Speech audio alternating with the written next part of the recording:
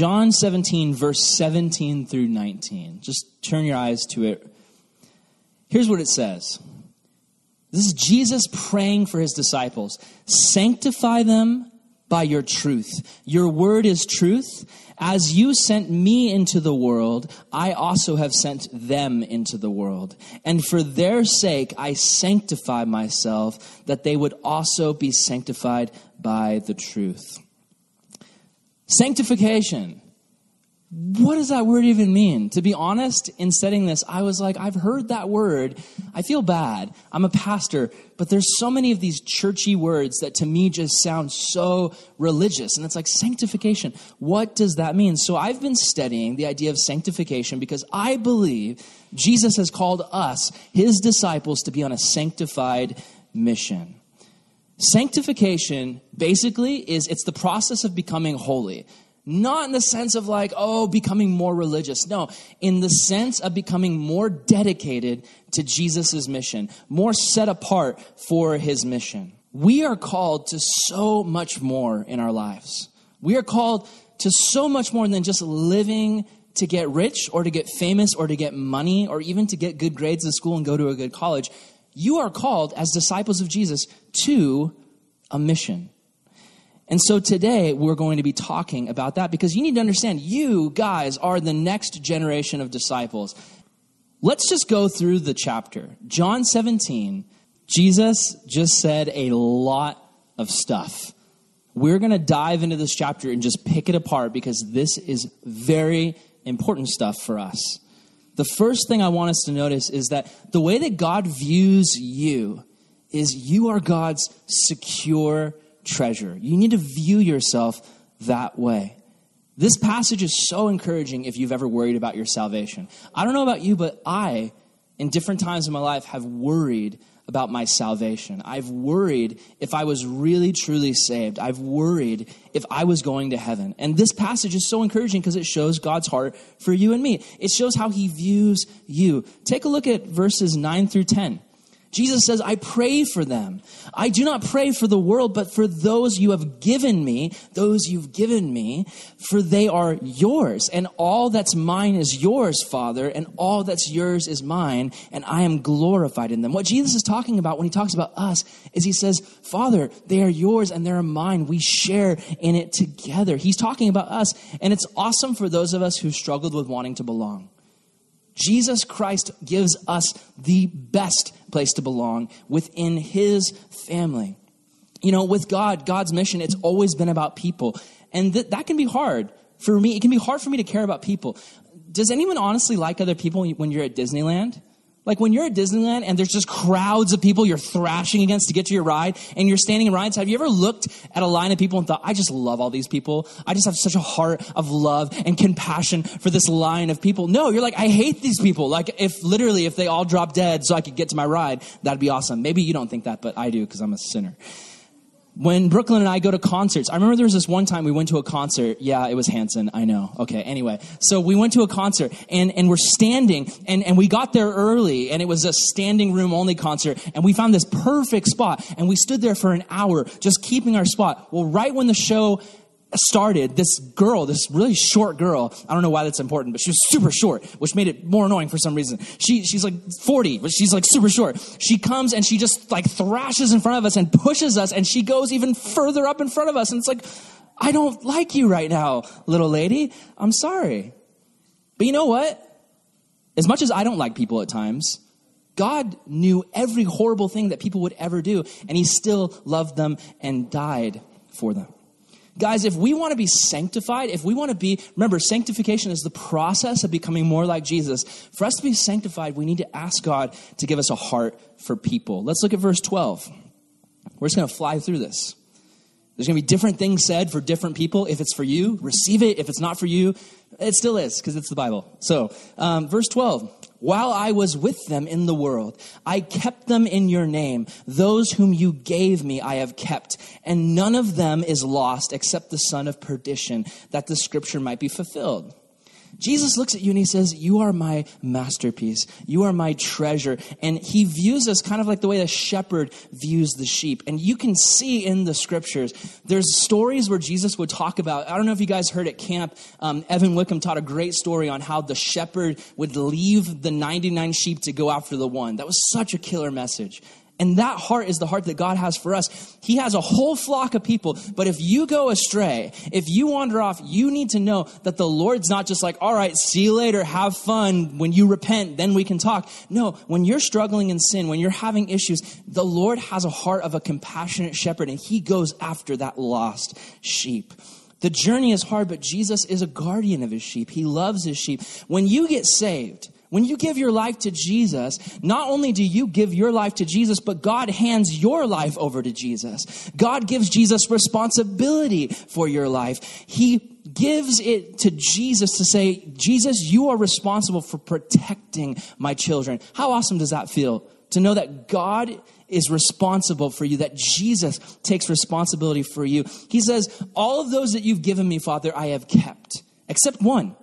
He talks about Judas, the one that he has lost. He calls him the son of perdition. You see, Jesus looked at all of his disciples and he said, they are mine. But Judas was never truly Jesus's.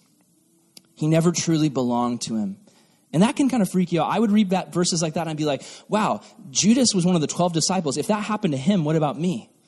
Well, the Bible talks about how Judas was the one given over to rebellion, the one given over to destruction. What that means is that he was following Jesus for completely wrong reasons. Why was Judas chosen? Well, the Bible actually says it was to fulfill prophecy, which is fascinating. Now, don't be deceived. Jesus didn't force Judas to betray him, but it is fascinating that Jesus picked someone who he knew would betray him. Here's the thing, though. Judas never was saved because Judas never allowed himself to be sanctified. Judas was with Jesus. Think about this. Judas is one of the 12 disciples. He's with Jesus for 3 years in the flesh, serving alongside him, feeding the poor, helping people. But the whole time, Judas never really believed that Jesus was the Son of God. He never truly believed that Jesus was who he said it was. Judas looked at Jesus and said, this guy is my ticket to fame and fortune. In fact, Judas was stealing from Jesus. He was taking money out of the coin bags. Judas looked at Jesus and thought, this guy is going to overthrow the Romans. This guy is going to become king. And when he becomes king, then I'll have a seat of power. See, when it comes to Peter and James and John and those disciples, yes, they made mistakes and they had false ideas about Jesus. But in the end, they said, you are the Son of God and we will follow you. In the end, Judas made the mistake of betraying Jesus. He was in Jesus' group, but he was not of it. He was not secure. Now, a lot of times we ask the question, can I lose my salvation? This is a great quote from Chuck Smith, the guy who actually started Calvary Chapel. This is what he says. He says, there's a difference between losing your salvation and leaving your salvation. If you lose something, you don't know where to find it. You can't lose your salvation because you always know where to find it. You can only leave it. So for you guys who are here today, I'll just clear this up and I'll make it really simple. If you are walking with Jesus, if you hold to faith in Jesus, even if you are the worst sinner in this room, which a lot of times I feel like I am, as long as you hold on to your faith in Christ and you ask for forgiveness and you're walking with him, even if you're sinning. Sometimes I've known people, Christians, who've gone through like 6-month periods where they're just in rebellion. And it's like, hey man, you're in sin. Come on. And they're like, I know that I'm sinning, but I just want to do what I want to do. You know what? God's grace is big enough to cover that. That person is going to ruin their life. They're going to create for themselves a hell on earth, but they're still saved as long as they hold on to that faith in Christ. But what happens is when someone gets to the point where they completely reject Jesus, and I have friends like this, friends who went to this school back when it was a school, who eventually said, you know what, I don't believe that stuff anymore. That stuff was just made up. Like all that stuff we learned in Bible class is just a bunch of junk. And then they leave the faith. They don't put their trust in Jesus. They leave. Then they've lost their salvation because they've left it. I hope that makes sense. Hope is something that we can have in the security we have in Christ. I love this quote. The devil knows your name, but calls you by your sin. God knows your sin, but calls you by your name. The devil knows your name, but he also knows your sin. And a lot of times he shows up and he says, liar, adulterer, thief, sinner, mess up, mistake. I don't know if you've had those thoughts, but I've had, where the enemy shows up and he's speaking in your heart and he's speaking in your mind, and you just are so down on yourself and you're just in a pile of your own sin. But Jesus knows your sin and he calls you by your name. And to him, your name is beloved, forgiven, redeemed. Listen, if you're here today and you've messed up and you know you haven't, today you just feel like you're in that puddle of sin because the enemy is pushing you down, you need to let the Lord lift you back up, because no matter what your sin is, there's no sin big enough that Jesus can't save you from it. The next thing I want us to notice is that Jesus wants us to be of one heart and one mind. But this can be a difficult thing because a lot of times, like we see in this picture, I don't know about you, but I feel like a lot of times my heart and my mind are torn in two a lot of the times. Have you ever in your mind wanted to do something? You're like, I know in my mind it's a good idea to go preach the gospel. I know in my mind it's a good idea to do the dishes for my mom. I know in my mind it's a good thing to do my homework. But then what do we say? My heart's just not in it. Have you ever said that? Oh, my heart's just not in it. So many times our mind and our heart are divided. Let's look at what Jesus has to say about this. Verse 20. He says, I don't pray for these alone, but also for those who will believe in me through their word, that they may all be one, as you, Father, are in me and I in you, that they may also be one in us, that the world may believe that you sent me. And the glory which you gave me, I have given them, that they may be one, just as we are one. I in them and you in me, that they may be made perfect in one, and that the world may know that you have sent me and have loved them as you have loved me. Jesus deeply desires for the church to be one. He wants this youth group to be one. So many times in a youth group, there's so many people there for different reasons.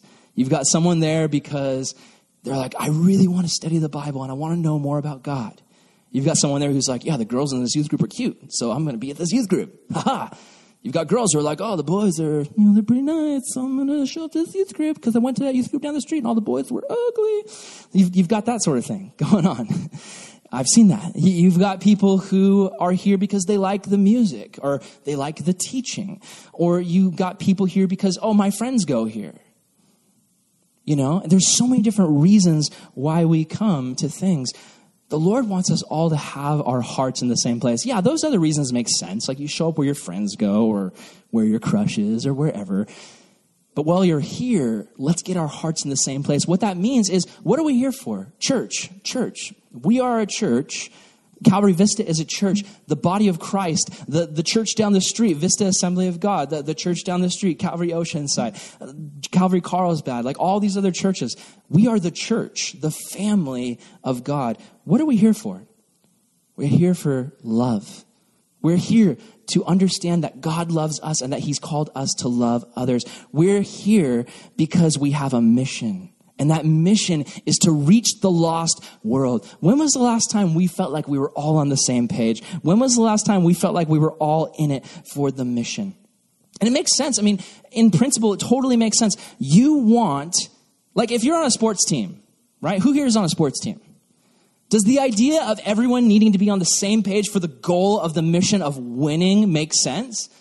Does that make sense? Man, I was the kid everyone hated during sports because I didn't care. I was so unathletic and I acted like I didn't care. The truth was I really cared a lot, but I was so afraid that I'd mess up and that people would be mad at me. I had that fear that if I dropped the ball or if I kicked the wrong thing or if I scored for the wrong team, everyone would hate me. And the girl I had a crush on would just show up to my door and kick me in the face. Like I had all of these fears. And so my disguise that I wore during kickball in junior high was, I was just like, I don't care. I just, whatever. I mean, whoever wins, whoever loses, it just matters that we went out and tried our best. Is that true? Come on, sports people. No. You wanna win, okay? Yeah. So Yeah, and then in an army, okay? Like, doesn't everyone need to be on the same page? Like, everyone needs to know, who are we fighting against? Why are we fighting? No, don't shoot Jim. He's on our side. Please, like, let's all be on the same page. We need to have unity. But it's hard to have unity, especially concerning sanctification. Because sanctification means commitment. Again, sports people, raise your hand. Anybody? Who here believes that in sports you need to have commitment? Raise your hand if you, yeah. You need to show up on time. You need to do what your coach says. You need to run your drills. You need to work out at home if you want to be successful. I was not good at that. I did not want sanctification, which again is not the strive for perfection, but it's working hard to be dedicated to a mission is what sanctification is. It's the process of becoming more like Jesus. I showed up to football practice the first day. Evan Wickham's my coach. He's all, hey man, time to run. And I was like, no. And I ran away. I left literally like the first 5 minutes into football practice in 8th grade. I bailed. I did not want anything to do with it because I did not want the sanctification process of football. I knew there'd be good results. If I ran, I would get skinny. I didn't run, so I didn't get skinny. And now I have to take walks and eat granola and like apples and nothing else at 27 years old. If I would have just worked out when I was in junior high, I'd probably look a lot different. Sanctification is something that I avoided. I didn't want to do it.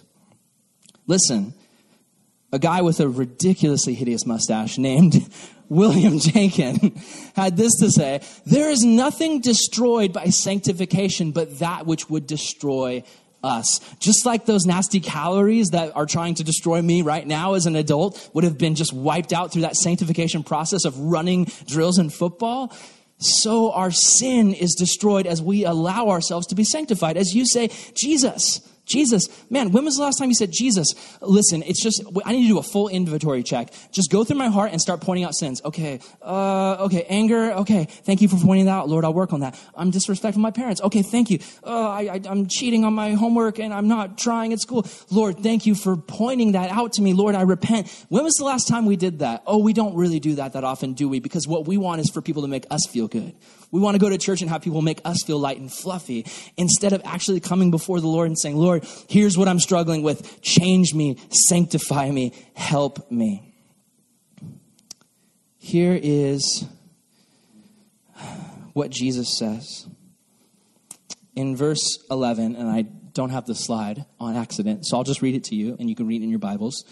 Verse 11, now I am no longer in the world, but those are in the world, and I come to you. Holy Father, keep through your name those whom you have given me, that they may be one as we are. Here's what Jesus is saying. He's saying, I'm no longer visible. I'm not in the world. But he says in verse 10, if you look back, he says, I am glorified by you, because you're not in the world, but who still is? Or Jesus isn't in the world, but who is? You. You're in the world. Is Jesus physically walking around your school? Like, that'd be weird. Like sandals, long hair, beard. No, but you are. And the Holy Spirit of Jesus Christ lives in your heart. So God says that he is glorified in you. Last time we talked about glory being the idea of kavod, heaviness. As you walk around and live a life of Jesus, as you live a life of kindness and generosity and honesty, people look at you and they say, whoa, that's heavy. That's kavod. Glory. There's something different about that man, about that woman. His life is on display on you. Why do some people obsess over their Instagrams? Why do we do it? Why do we obsess over our Instagrams? Why do some people focus so much on the photo amount? I can only have 6 photos at a time. If I ever go beyond 6, people will think I'm obsessed with myself. So instead, I'm going to just obsess over how many photos I have for hours and hours and hours. Only 6. Oh, 7, delete. It's too much. I don't want people to be overloaded by my beauty. Some people obsess over like color coordination. All of my photos must be black and white. If anything else happens, if any color photos come in, I'll be so lame and mainstream. It's got to be black and white because people know I'm serious, hardcore. Some people are color coordinated. Here's the reason. The reason we obsess over our Instagram accounts and Snapchats is because we feel like it represents us. It's like, oh, that is my representation to the world. When people see that, they see me for who I want them to think I am. So we care about it. Well, think about it this way. How much do we care about the way we represent ourselves? How much more does Jesus care about how we represent him? I have a question. High school kids, Are any of you guys sixth graders in here? No? Oh, okay. So, Sophie, you've been lying this whole time? Crazy. So, how many of you guys, by show of hands, would feel super chill and comfortable about handing over all of your social media accounts to a sixth grader? Oh, nobody? Okay. Oh, maybe Kobe. Then, yeah, you would not be like, oh, okay, middle schooler, like, here's my password, here's my login, just post whatever you think would be great. And also, here's all the photos on my phone, just post whichever one you think would be great. No, that would be horrendous. We wouldn't want that sixth grader representing us. But how much more do we misrepresent Jesus? Like, don't you want Jesus to have confidence that you're representing them the right way? But so many times when we lie and steal and cheat, when we're hateful, when we say horrible things, when we lie to our parents, when we're disrespectful to our teachers, when we lust, when we're angry, when we're violent, like, man, we're supposed to be the representation of Jesus in the world. And people look at us and it's like a sixth grader's running around with Jesus' social media account. It's not good. We need to have Jesus' heart and mind, but so many times we don't. Sanctification is opening yourself up to letting him constantly change your heart and mind. It's getting on the same page with Jesus. But often we just want to do our own thing. I want to show you guys a video of someone who wanted to do their own thing. This is a drummer during a worship service, playing a song we all know and love, Oceans. This drummer is just so bold. He just wants to go his own way. Let's see how it goes. All upon your name. Keep my eyes above the waves. When oceans rise, my soul will rest in your embrace. For I am yours, and you are mine.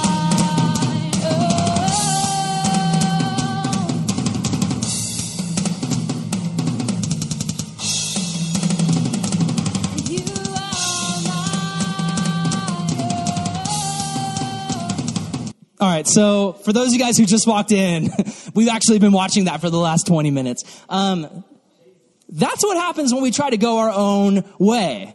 Like, that clip is way longer. Look up worst worship drummer, and it's like so long. It's so awkward. This lady and the guitarist are just trying to play and sing, and the drummer's just doing like 15-minute guitar or drum solo. That'd be weird if a drummer was doing a guitar solo at the same time.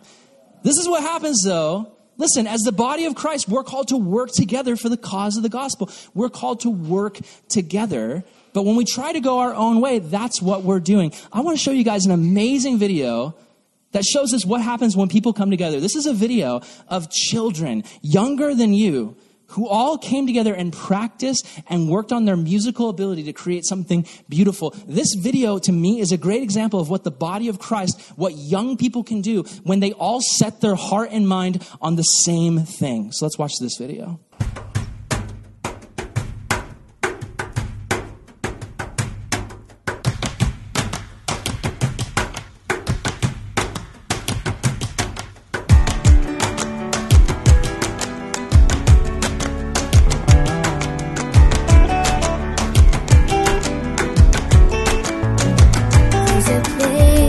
Your heart, and I know that it is love.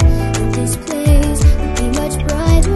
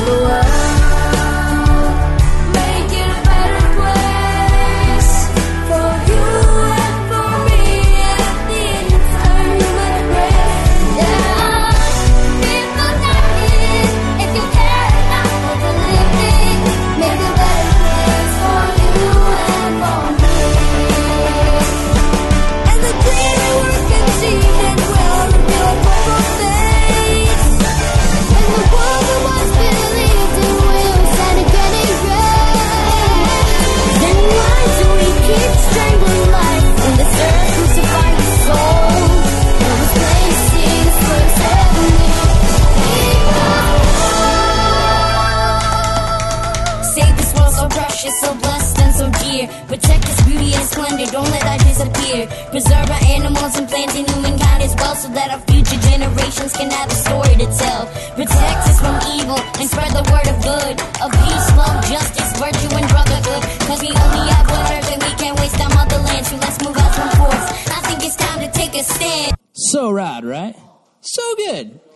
It gets better. Go look it up. It's amazing. It's so good. It's so good. That's a great example of what people can do when they all have their heart and mind on the same thing. These kids came together and they all said, we're going to put our hearts and minds together to make this great song. And obviously, they didn't just do it by themselves. I think the guy's name is Mani Batan or something like that, but he was the guy who orchestrated everything. And so these kids were looking at the guy who was directing them, their leader, who helped them and guided them all to get on the same page. Now you can see the correlation. Guys, for us, if you all set your hearts and minds on Jesus, if everyone in this room would spend time with Jesus throughout the week and ask, God, here I am, send me, what do you have for me? Then our hearts and minds would be linked together because we would be going to the source. Imagine what this group could do if we had the same heart and mind as Jesus with welcoming new people. When new people come in the door, instead of just sitting with our cliques and just not engaging, going and saying, hey, welcome to our family, welcome to this group. We're so excited you're here. What if we all got in the same heart and mind about serving, not just here in the youth group, but at home? What if we all got in together? What if you guys got together and you said, hey, are you going to help your mom and dad this week with the chores? Has anyone here ever asked their friends that? Sounds super awkward, right? That's not a question people ask. What if we did? Hey, are you going to help your mom and dad? I'm going to help my mom and dad this week. Let's help and let's pray and let's talk about it. What if we all got on the same page with mission? With just, man, Lord, we want to go out and we want to preach the gospel, not just whenever Aaron takes us out on a Saturday morning, but we in our schools. Let's pray before school. We got school tomorrow. Let's call on the phone. Let's text. Let's pray. And let's say, Lord, even though I go to this school and you go to that school, Lord, we're going to dedicate tomorrow to at least talking to one person about Jesus. See, when you're doing things alone, you feel like a Lone Ranger Christian. You can't get anything done. But when you have the support of having one heart in mind, man, that's been my prayer for so many of you guys for such a long time, that your friendships would be one where you encourage one another, where you point people to the Lord. What if we all were on the same page with invitation, inviting people? What if we all were on the same page with accountability, holding one another accountable? So many times it's easy to overlook your friend's sin because you don't want to hurt the relationship. What if we were all on the same page with authenticity, being open and honest about Jesus? What if we all said, we're not going to talk during this message to one another, but we're going to pay attention? What if we did that? That'd be so cool. Okay, so the third thing we want to notice is God has called us to be in the world, not of it. Being sanctified for God's mission means being in the world, not of it. Can an astronaut go on a Mars mission without actually going to Mars? No, they can't. Absolutely not. They have to go to Mars, but what do they keep on? His helmet. You keep your helmet on, okay? Think about it. You can go to Mars. For a missionary to actually do his mission to Mars, he has to go to Mars. He has to be like, oh, I'm in Mars now. Sweet. Different atmosphere. But you don't take off your helmet. You're in Mars, but you're not of Mars. If you were like, I'm just going to become a Martian. I'm going to take off my spacesuit and my helmet. I'm going to become one with Mars. You die, right? You run out of oxygen. For the same way, us as Christians, we're called to be in the world, but not of it. God did not call you to just be like, I need to homeschool forever and never talk to anyone. If you're here and you're homeschooling, I'm not trying to offend you, but I'm just saying for those of you guys who are in public schools, the Lord's not saying you need to homeschool and live in a bunker and never talk to anyone who's not a Christian, and don't even talk to your Christian friends because they're probably not Christian. Only talk to your mom and dad, and make sure you only watch movies with Kirk Cameron in it. Oh, you guys got that joke. That's awesome. We are called to be on mission. We're called to be in the world. God wants you in your schools. God wants you in your neighborhoods. He wants you on the teams that you're in. It's not coincidence that you're on the sports team that you're on right now. It's not coincidence that you're on the cheer team you're on right now. That is divine providence. That's God leading you to your mission field where you're called to be in the world, but not of it. Here's what that means. You're on the team. You're with the team. You're loving your team and you're helping your team. You're supporting your team and you're being a the best example of Jesus to your team, but when your team starts cracking dirty jokes, you don't get involved with that because you're in the world, but you're not of it. You bring life to your team through your love and action, not by being some stuck-up Christian where when your team starts swearing or your friends start swearing, you're like, ew, I'm not going to talk to you. I'm going to go tell my mom, mother. Like, that's not what we're called to do. We are called, like, seriously, when people around me, when I'm around my friends and they just start dropping F-bombs and stuff, it doesn't faze me.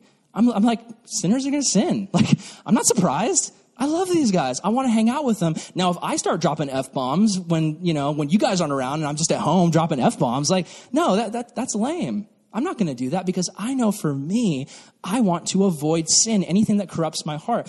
What I want to do is I want to be around these guys who are just cursing and dropping dirty jokes and I want to be around them and showing them what a person who loves God looks like. And I've had several situations where guys like that have ended up turning to Christ because of it. We're called to be in the world, but not of it. In verse 13, Jesus says, I now come to you, and these things I speak in the world, that they may have my joy fulfilled in themselves.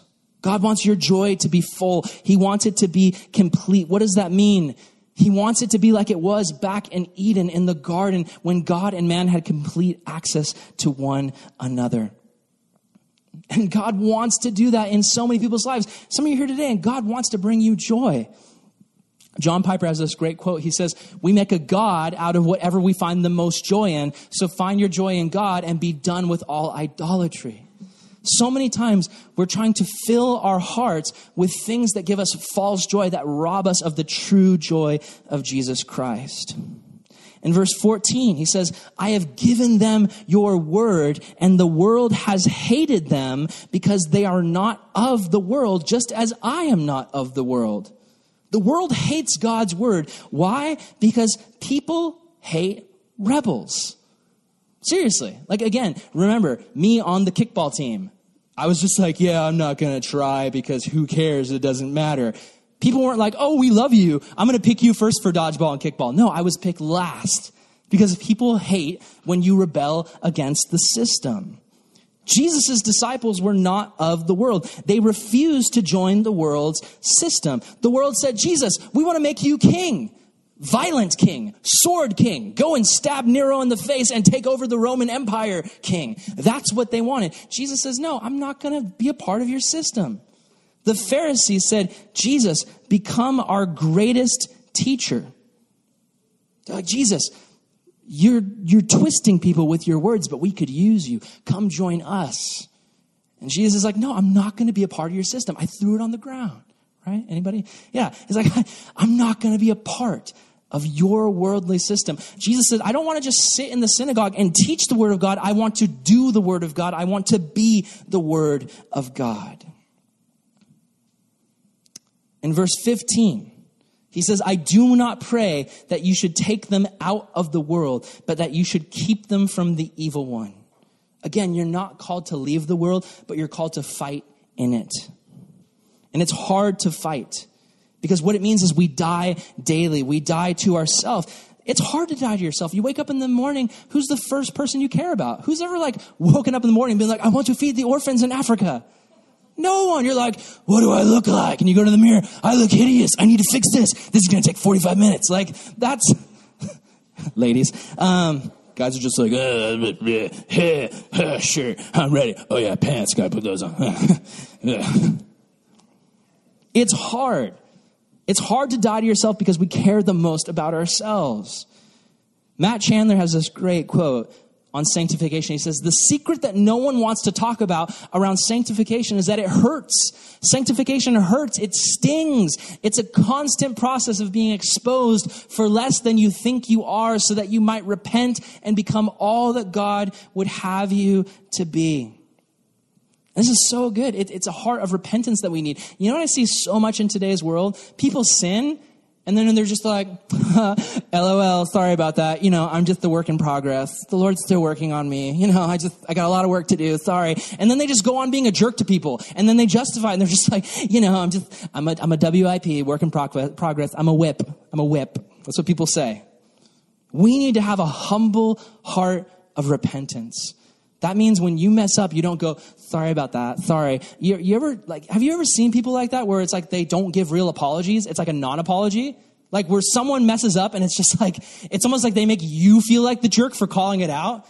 Sorry. It's not a real sorry. We need to have a humble heart of repentance. When you mess up, man, this is the hardest thing. Just real talk right now for a high school student, and even, yes, for an adult husband. I don't know if Bobby feels this way. He's the other husband in the room, but I feel this way. When my wife comes to me and tells me that I mess up, my initial reaction is not like, forgive me, Brooklyn, for I have sinned. And I get on the ground. I just start forgive me. And I'm sobbing and weeping. My initial reaction when I'm called out for my sin is just sorry. I'm sorry I offended you. I can be a real jerk sometimes. And I know for you guys, when your parents call you out, when your friends call you out, when your teachers call you out, that initial gut reaction is just how dare you? How dare you accuse me of wrong? How dare you get in my face? You've got your own issues. You've got your own problems. For sanctification to actually work, we need to have a heart of humility. And guys, I am working on this every day because a lot of times I don't. I've seen so much that when my wife comes to me and says, I've done something wrong, it's the times where I care more about her feelings than trying to defend myself and trying to justify my own problems. It's the times where I actually go, I love my wife. And so if she thinks this is a big deal, then I need to think this is a big deal. I'm so sorry that I hurt your feelings by doing that. It's those moments where sanctification happens and I become more like Jesus. But just like me, your flesh is fighting against it all the time. Some of you guys feel me. You know what I'm talking about. Maybe today, this morning, on the way to the church, your mom said something to you. And it's just, why are you saying this? Listen, sanctification, it hurts. It's painful, but it's worth it. Open yourself up to what God wants to do in your life. Verse 16, they are not of the world, just like I am not of the world. Jesus says we are not defined by the world. What the world is, listen, the world is not like planet Earth, the globe. That's not what it's talking about. A lot of people say, we're not of this world. Not of this world, Heaven is our home. I was made for heaven, not earth. If that's true, then what the heck were Adam and Eve made for? Where did God put them? Earth. What was the plan? 10 years on earth and then they go up to the clouds? No. So earth has always been really important. Heaven has always been really important. Heaven and earth were made together. There was a connection, and sin ripped that apart. So for you to not be of the world doesn't mean I just need to hide out from everything in this world. I can't go see any movies. I can't listen to any music. I can't talk to anybody. I just got to wait till I go up to heaven. No, you're called to be in the world, but not of the worldly system, not of the satanic system of sin. Satan wants to own you. That's the thing. He wants to own you. And I see so many young people get sucked into sin thinking, this is who I really am. They grow up in a Christian home, then they start sinning and they say, oh, this feels really good. This is who I've always been. This is who I've always wanted to be. If you believe that today, it's a lie from the enemy. You were made for so much more than sin. So much more than the mud that is sin. You were made for glory. You were made for so much more. In fact, for anyone here who feels like maybe you're doing sin right now, maybe you're involved, not just sin like we all go through every day, but you're just living in some sin right now, and you don't want to give it up. You don't want to give it up. You don't want to be sanctified. You don't want to give yourself over to that transformation of Jesus. If that's you today, I just want to share this quote with you. This is from J.I. Packer. He says, the deepest word that can be spoken about sanctification is that it is a progress towards true humanity. We talked about this a couple weeks ago, but honestly, when you're living in sin, you are not living into the true humanity you're called into. It's like being a bird with no wings, right? And you're just hopping around and you wish you could fly and you're looking at all the birds that can fly. When you are a human who is living in sin, without the Holy Spirit, there's no wind in your sails, and you're wondering why, even though I'm sinning, why is there still this emptiness? Why does it not truly satisfy? Why every time I do it, does it not truly fulfill? And there's a hole in my heart bigger than before. It's because you're not truly being human. You're not truly living into the humanity that God made you to be. Verse 18. Jesus says, as you sent me into the world, I also have sent them into the world. Guys, Jesus got a mission, we got a mission. And it's the same mission. Think of it. Jesus was sent from heaven to earth. We are on earth, but our hearts are towards the heavenly kingdom of God. And so as we are on our way to that day, when God brings the heavenly kingdom here to earth. Yeah, read Revelation. We go to heaven, but then in the end, the world is restored. New heaven, new earth. We live on an earth. And there's a heavenly kingdom here on earth, and Jesus is king, and everything's great. That's the goal. No more war, no more death, no more poverty, no more sickness. The goal is heaven. It's going to be awesome. So as we're on that path, and we go through this life and it's hard, the goal is mission. I got to bring every single person I can with me. And there's so many people at your schools who haven't heard the gospel. The goal is to get the gospel to them so that they can join you on the journey. This is what Oswald Chambers says. Very creepy looking dude. Very creepy looking. A lot of creepy looking dudes with quotes, but their quotes are good. Maybe just hold your hand up so that it covers his face and then just look at the quote. He says, sanctification means more than being freed from sin. It means the deliberate commitment of myself to the God of my salvation and being willing to pay whatever it may cost. Being willing to pay whatever it may cost. If you completely give yourself to the mission of Jesus, it will cost you a lot. For me, it was giving up dreams of going to Hollywood and going to film school and writing screenplays and being an actor and a director. I had to I clung to that for a while. I even got involved in a little business in Carlsbad where I was making movies. And eventually the Lord just said, you got to give it all up. You got to lay it all down because I'm calling you to serve me. Now listen, that doesn't mean all of you guys have to work in a church and give up whatever your dreams are. God may be giving you the same dreams you have to go to those colleges or get into that line of work. Not every Christian is called to work in a church, but every Christian is called to be the church and to serve Jesus with their lives. And this is what I just realized you guys would get, because so many of you guys are like, oh man, I mean, Jesus and church is great, but like, I've got other stuff I want to do. No. God wants to use you as you go and do that other stuff. God wants to use you in your schools and colleges and on your teams and in your careers. Follow the dreams as God leads you, and then let God make your dreams into even better dreams. It's like Ben Corson says, secondhand dreaming, secondhand smoke. You hang around someone, secondhand smoke. Hang around God, you'll get that secondhand dreaming. You'll get his dreams for you. Here's the final thing I want to talk about as we wrap up. We need to be sanctified by truth. So Jesus says, verse 17, sanctify them by your truth. Your word is truth.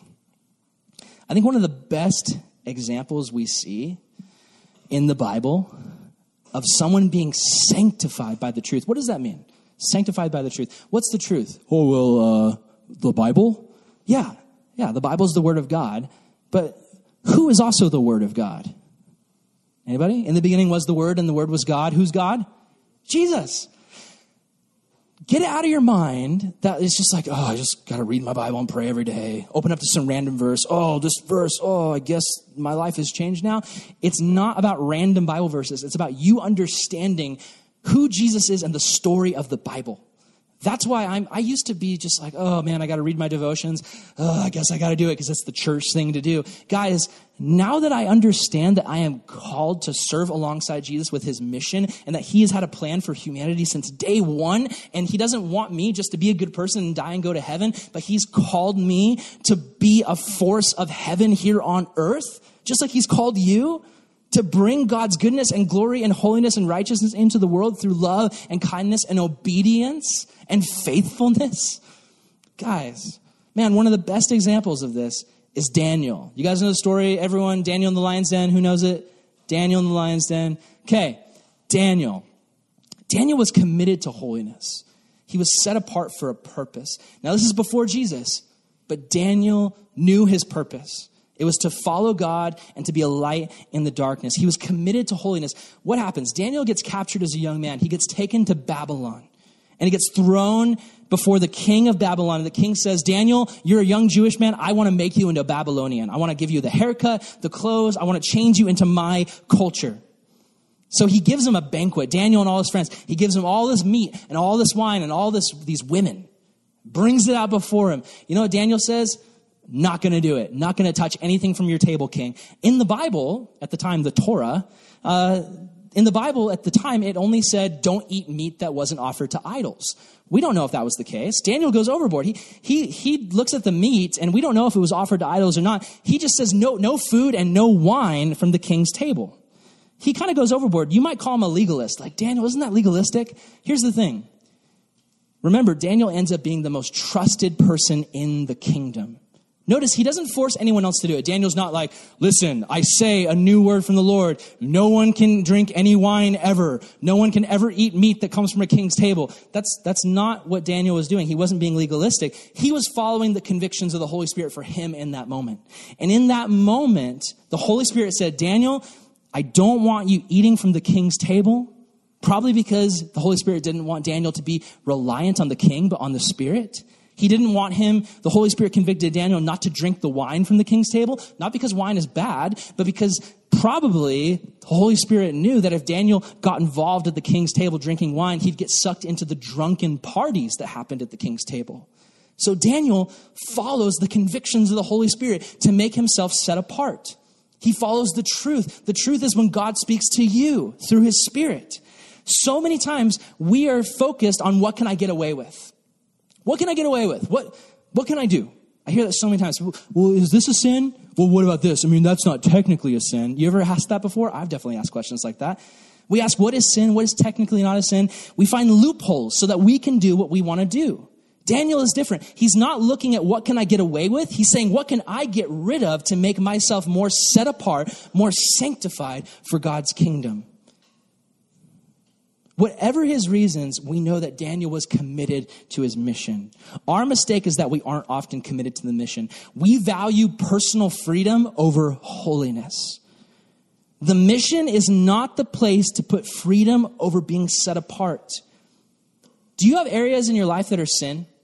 Or areas in your life that are even gray areas? Where you're like, I'm not sure this is a sin. It might be, it might not. Some of you right now may be thinking, as I'm talking, you might be feeling something and you might be wondering, like, is this conviction from the Holy Spirit, or is Aaron just being legalistic and like, is this some churchy religious thing and he's just some kind of guilt trip? Listen. First, just ask. Right now, you're all going through different things. You're all going through different struggles. Maybe there's things where you're wondering, is this a sin? Is this not a sin? Here's a question that you can ask. Just ask this question. Is this activity that I'm doing something that I would want Jesus to do with me if he was here? Right? So you're with your boyfriend or your girlfriend and you want to do something. And maybe you're like, well, it's not quite as bad as that, so it's okay. Well, if Jesus was sitting next to you, would you be comfortable doing that? I don't know. You tell me. There's a movie you want to see, or an album you want to listen to, or a website you want to go to, and Jesus is sitting right next to you. Is he going to be cool with it? You're about to open your mouth and say something to your mom. If Jesus is standing there, is he stoked on what you're saying to your mom? I don't know. We need to ask the question. Would Jesus, if he was here, would he want me to copy this homework? Would he want me to text that photo? Would he want me to smoke that joint? Would he want me to listen to that album? If the answer is no, if you ask that question honestly and the answer is no, well, then there you have your answer. If the answer is not sure, I'm not sure, it's black and white, err on the side of holiness over personal freedom. Again, holiness is not perfection. It's not, what's the list of rules? No, it's what can I get rid of in my life to make myself more set apart for God's mission? For me to get rid of my dreams to go to Hollywood, that's not like, Hollywood is a sin and being a Christian making movies is a sin. No. But for me, the Holy Spirit convicted me that that's what I needed to do. And so I was making myself more holy, not because I was making myself less sinful, but because I was making myself more set apart. God is calling you to holiness, to be more set apart for his mission. What can you give up for him today? To be more set apart, it's the way of Daniel and it's the way of Jesus. I don't think anyone is going to show up to heaven and say, man, I wish I watched Game of Thrones. I don't think anyone's going to show up to heaven and be like, man, I wish I listened to more Drake albums. I don't think anyone's going to show up to heaven and say, man, I wish I watched more sex comedy movies about hot dogs. There's a movie out right now about hot dogs. It's horrible. Anyway, no one's going to be saying that. No one's going to be like, what am I? No. You know what people are going to be saying? When people get to heaven, they're not going to say, I wish I did that sinful thing. They're going to say, holy shnikes, the presence of God is unbelievable. There's joy with no filter. There's peace with no limit. There's pleasure that never runs out. This was available for me while I was on earth, and I traded it for that thing that I wanted to do? Right? What the heck was I thinking? That's what I think all the time. What the heck was I thinking? Will there be grace and mercy for sin in heaven? Yes, thank the Lord. I need it. But does that mean that you and I are currently missing out on the life that God has for us if we're given to sin? Yes. Yes, it does. We need the truth. So as we go into our small groups and we have about 15, 20 minutes of discussion, I just want to remind you guys that God loves you and he's given you his word as truth. Are you reading the Bible because it's a chore, or are you reading it because it's the story of the God who loves you? And the more you read that story, the more your heart becomes linked with God and his mission.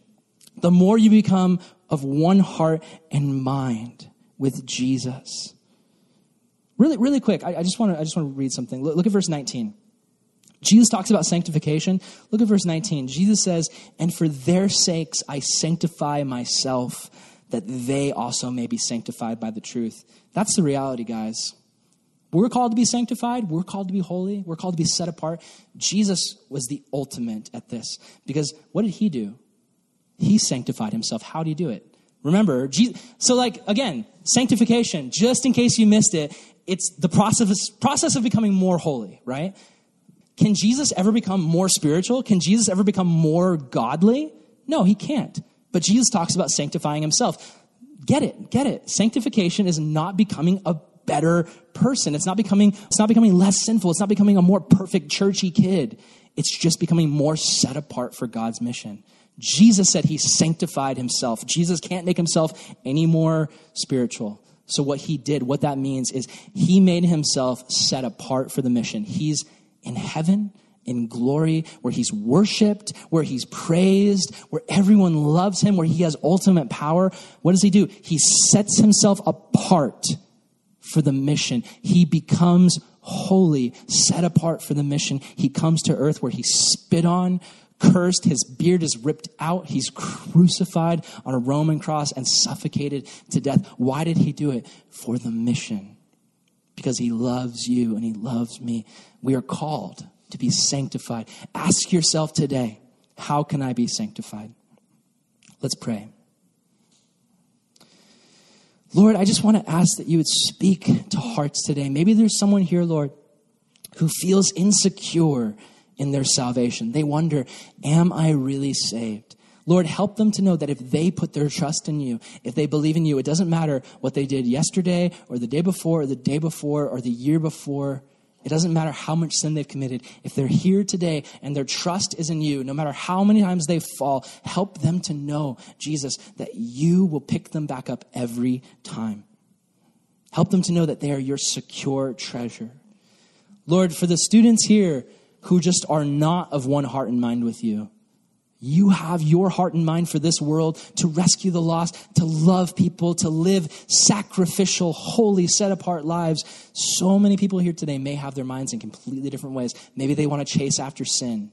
Maybe they want to chase after pleasure. Maybe they're thinking, I've lived the Christian life, but I want a taste of the world.